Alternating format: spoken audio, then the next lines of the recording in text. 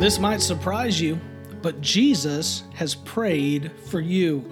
Hello there, this is Pastor Pete Pavelic. Thank you so much for joining me for this edition of the Daily Devo.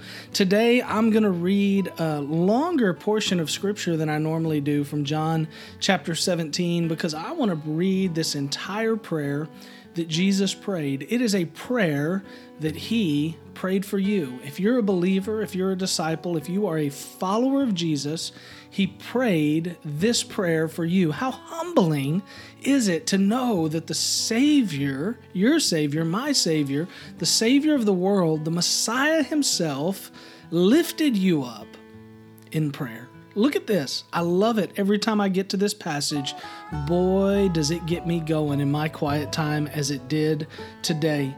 It says this, starting in verse 20, John chapter 17. This is Jesus. I pray not only for these, but also for those who believe in me through their word. That's you, that's me, that's us. May they all be one as you, Father, are in me and I am in you.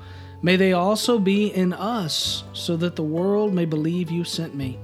I have given them the glory you have given me, so that they may be one as we are one. I am in them, and you are in me, so that they may be made completely one, that the world may know you have sent me and have loved them just as you have loved me. Father, I want those you have given me to be with me where I am, so that they will see my glory, which you have given me, because you love me before the world's foundation. Righteous Father, the world has not known you. However, I have known you, and they have known that you sent me. I made your name known to them, and will continue to make it known, so that the love you have loved me with may be in them, and I may be in them. How beautiful is that Jesus, the Messiah, would pray for you.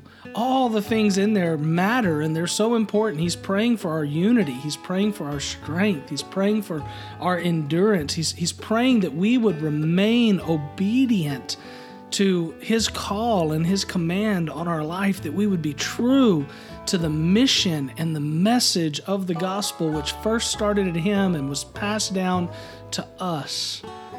He prayed for you. God loves you. Jesus loves you. He cares about you and cared about you enough to lift you up to the Father.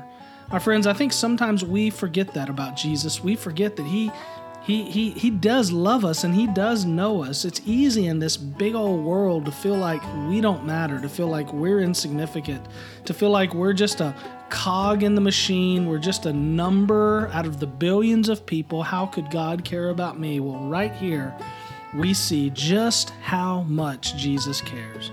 He cared enough to pray for you. I hope that encourages you today. I pray that you'll take some time to go over to John chapter 17 and read it for yourself. Start there in verse 20 and be blessed by it again as you know the Savior prayed for you.